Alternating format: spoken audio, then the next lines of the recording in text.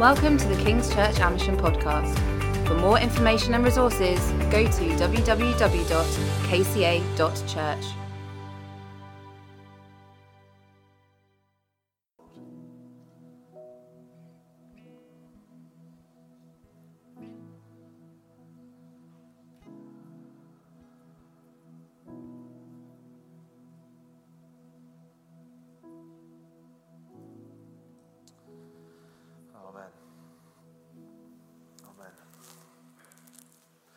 Thanks, guys. What a blessing that was, hey? I hope it was as good at home as it was here.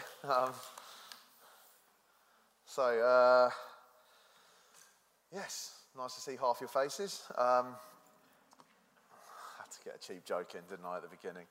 I'm just going to read from Matthew 5, verse 17. And I was given Matthew 5, 17 to 42, but I'll show you how far I got, because it wasn't very far. Matthew 5, 17. It says, "Do not think that I have come to abolish the law or the prophets. I have not come to abolish them, but to fulfill them. I tell you the truth, until heaven and earth disappear, not the smallest letter, nor the least stroke of pen will by any means disappear from the law until everything is accomplished. Anyone who breaks one of the least of these commandments and teaches others to do the same will be called least in the kingdom of heaven. But whoever practices and teaches these commands will be called great in the kingdom of heaven. For I tell you that unless your righteousness surpasses that of the Pharisees and the teachers of the law, you will certainly not enter the kingdom of heaven." Then it goes on to talk about murder, adultery, divorce, oaths, and basically revenge. Those were the bits I was meant to get to, but I couldn't get past this part of it. And let me explain it like this. Have you ever come up with a plan? Like, have you ever had a plan to do something? Could be anything, I don't know. But for me, the story that I think of most clearly when I think of a plan was we had an ant problem in our last house in the garden. One day I was sitting out there as it's starting to get warm, and an ant crawled up my leg, and I flicked it off and I thought nothing of it. But then the second ant comes up your leg and you're like, there must be more of these things, and there must be a nest somewhere. So after a while I found that, that sort of like, it's like a bit really fine dust they're building up. And I found that and I thought I'll deal with that later this week. By the end of the week it was like a mound, and I was like, oh, this is worrying. So I bought one of those nip-on trap things where you take the sides off and they're meant to take it to the queen or whatever, and then the nest disappears. By the end of that week I had 3 nests to deal with, one here, one down the end of the garden, one over there. And I was like, why are there 3 nests? Have I done something to upset the ants and they've moved around and spread themselves out? So then I thought, I'll get 3 traps. So this time I was like, I'm going to up the ante. I'm building up my plans here. So I got 3 traps, put one on each nest, thinking, this will solve the problem. Let's say in a couple of months' time, I had more nests than I could ever imagine. And what I did is I got skewers, like barbecue skewers, and I planted them in the ground for every ant nest. It looked like a game of battleships in my back garden, and me versus the ants. And I was like, I'm never going to get rid of these ants. We actually asked an exterminator to come in, and he said that these type of ants are ones they find in hospital walls. I don't even know what kind of ants you get in hospital walls, apparently, bizarre. And he offered us to get rid of them for £1,000. And we said, nope, that's okay. We'll try and deal with this ourselves. We ended up moving house. Not for that reason, but that did solve the problem. Sometimes when we look at the story of the Bible, we look at this, what happened the whole way through with Jesus dying and rising again. You could think that this was God's plan B, that if things had gone wrong. So just imagine this scenario, right? At the beginning of time, God has created the earth. Everything's great. Adam and Eve are in the garden. And then one day, Holy Spirit comes to the Father. He said, Father, yes, Holy Spirit, have you seen Adam today? No, what's going on? He's put clothes on. Oh, no, he's eaten from the tree. And the Father thinks, what am I going to do now? The Holy Spirit, Jesus says, I know. Why don't we get them to do some sacrifices so they could maybe offer grain and oil and kill animals, and that way everything will be better. Great plan. So they start doing that. A little along the line, Holy Spirit says, Father, yes, have you seen what David's doing?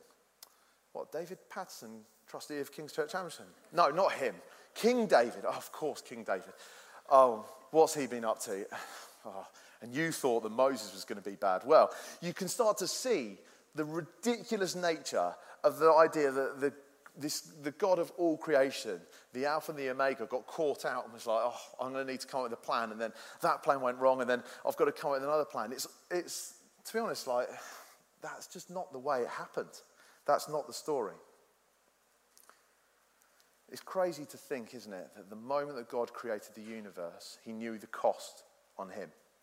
He counted the cost. He knew that this was going to cost him so that we can have life and we can know him and have a relationship with him. It wasn't like he got caught out later down the line and had to come up with plan B to work everything out. Our God is not like a plan B that gets surprised by the fact that humans have messed up. So we come to this verse here. Do not think that I've come to abolish the law or the prophets. I've not come to abolish them, but to fulfill them. Some people may have been listening to that thinking, this is maybe plan B, like Jesus has come, this guy's a bit different to all the other people, he's going to do something new, and therefore the old plan's out. Jesus is not saying that. He's saying, I've come to fulfill this. For over 1,000 years, literally over 1,000 years, people had been trying to fulfill these laws and what the prophets were saying. And to be the Messiah, to be that person that everyone would look to, this is the way we should be. And then Jesus comes along and he says, I'm going to fulfill these. He's literally saying to the people there, I'm basically God. Like, I am basically God. And we know he is both fully God, fully man. He came as a man, but he was God. He came to earth as God. And so when he said this outrageous claim, he said specifically, and importantly for us this morning, I'm going to break it into 3 bits. He talked about what's happened before. It's a bit washed out, this slide. It was a bit better when on my computer. But what happened before, what is happening now, what will happen now, and then what he will do in the future. What this will mean in the future. So what has happened before? He's basically going to say that this was always the plan. When he said those things, that I have not come to abolish the law and the prophets, I have come to fulfill it. He was saying, this was always the plan. I was always going to start this way. It was always going to be this way. The second thing is, he's saying, I am here to show you what God looks like. What will happen now? Jesus came to earth to show us what God will look like, who he is and what he's like. And then the third thing is what this will mean in the future. I'm here to make you right before God. I'm here to make you right before God. We're going to come to the third one in a minute, and we've already looked at sort of that plan thing that Jesus basically said, I am coming to carry this on, to give it. I'm not discontinuing the past, I'm continuing on the story. We come to number 2. I'm here to show you what God is like. When Jesus said this, there were some important things that he and his listeners would have understood. And it's a cultural thing of the time then, but for us, if I was to say to you guys, like, take your phone out and, download this app and something like that, everyone here, even if you can't do it, you know what I'm talking about. If I was to say it to the Israelites 2,000 years ago, what's a phone? They wouldn't understand the cultural understanding, but they would understand if I said I've not come to abolish the law and the prophets. And what Jesus was saying here is that they would have known that as soon as he said this, he was saying that I am the Messiah. I have come to complete the law. I have come here, and so here I am before you now. Now, it's at the beginning of his ministry, and you can imagine someone going, he thinks he's God. Like, this will be good. And so they would have started off thinking, there's not a problem here. I imagine that's why there's no confrontation recorded here, because you can imagine if he actually said that, and later on we see those confrontations.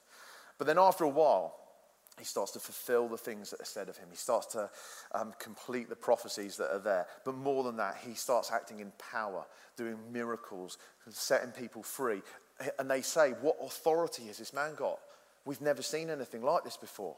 And so the Pharisees and the Sadducees start going, right, we need to get rid of this guy.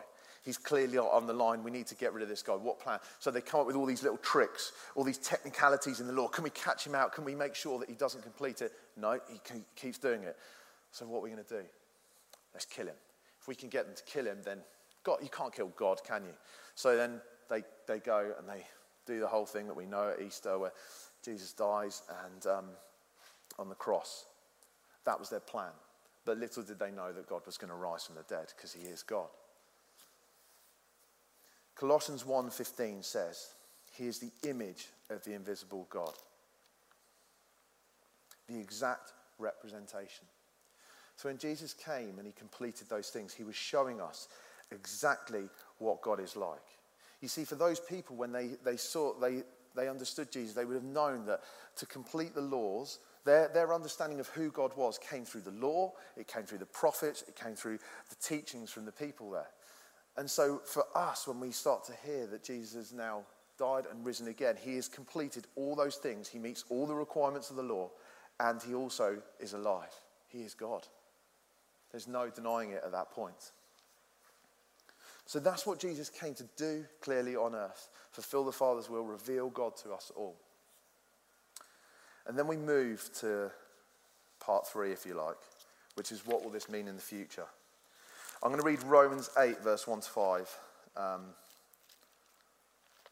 which says this. Therefore, there is now no condemnation for those who are in Christ Jesus, because through Christ Jesus, the law of the Spirit who gives life has set you free from the law of sin and death. For what the law was powerless to do, because it was weakened by the flesh, God did by sending his own Son in the likeness of sinful flesh to be a sin offering. And so he contemned sin in the flesh, in order that the righteous requirements of the law might be fully met in us, who do not live according to the flesh, but according to the Spirit. It's a bit of a mouthful, that, and getting your head around it. And I'll come to that in a second. But we have this amazing privilege of being able to look back. We can see what happened after Jesus said these words, that he was to die and rise again. We are able to hear the words of Paul written here and others as well. We've got the early church and church history for thousands of years where people have worked these things through. And we have this great and amazing privilege that we can, I guess, know these things looking back at them. But as we look back and we read these things, what does it mean that Jesus came to fulfill the law? That he wasn't here to get rid of it, he came to fulfill it. Let me just rephrase that passage in Romans. There is no blame on those who follow Jesus, because through Jesus we receive the Holy Spirit, who is far more powerful than any law. The law was never going to get people right with God, but Jesus could. He did. And now that he has done it, if you live by his Spirit, you have also completed the law. Let me read that again. There is no blame on those that follow Jesus, because through Jesus we receive the Holy Spirit, who is far more powerful than any written laws. The law was never going to get people right with God, but Jesus could. He did, and now that he has fulfilled the law, those that live by the Spirit have also met the law in full. As a Christian, it can be very easy to become like a Pharisee, I think. Trying to do everything right all the time and not mess up, and do the right things and not forget to do them. And so, having looked back, it seems that Paul is almost contradicting Jesus here, because Paul is saying we live by the Spirit, we're no longer under that law, but Jesus basically said, I have not come to get rid of the law, I've come to fulfill it. And not only that, he then goes on to talk about murder, divorce, oath, revenge, all these different things, as if like this is the standard God is setting. So you might look at this and go, hold on, Paul, you are totally contradicting Jesus. How on earth can this be the case? But there's a very simple and very important point here, which is you will never be made right by doing right things. In fact, it will always just show you how far you're short of the mark. You are only made right by following Jesus and being full of his Holy Spirit.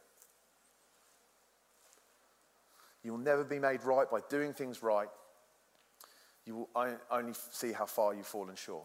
You are made right by following Jesus and being filled by his Holy Spirit. Now, someone there might be thinking, does that mean I can do whatever I like and I'm made right by the Holy Spirit? Well, it's a bit of a false question, that. And the reason I say it's a false question is, once we are filled by God's Holy Spirit and we have come into relationship with him and we come into the knowledge of what God has done for us, that Jesus had died, he killed his only son so that we are saved. There's a response, isn't there, a human response, and it's a response of our hearts to say, actually, I want to do something about this. And so someone who is saying, I want to be full of your Holy Spirit, and I want to try and follow your will, is going to be filled by their Holy Spirit. And as the Holy Spirit fills them and lives in them, they are transformed from the inside out. That doesn't mean I'll be perfect from the day you receive the Holy Spirit. Far from it. We are a testament to that. We do our best as Christians and we all make mistakes. But what does it mean then for the Holy Spirit to be in us and to transform us? I've done this talk for the youth and the kids a few times. Not this talk, this is for adults, clearly. But this part of the talk, which is imagine you've got a child sitting half an hour before dinner and you hand that child a chocolate bar. You say, it's half an hour before dinner, please make sure that you don't eat the chocolate bar because you'll ruin your dinner. The child's going to go, they're going to sit there like ants in their pants, aren't they? Like, I really want to eat this chocolate bar. And they might do it, they might not. I imagine I probably would. And, you know, there's that whole dynamic. But then, imagine it different like this. The next day I come to them, they're half an hour before dinner, and I hand them a raw onion. I'll be like, please, whatever you do not eat this raw onion before your dinner. And I look at you like, you're crazy? And yes, of course, I will not eat that before my dinner. It is disgusting. What's the difference here?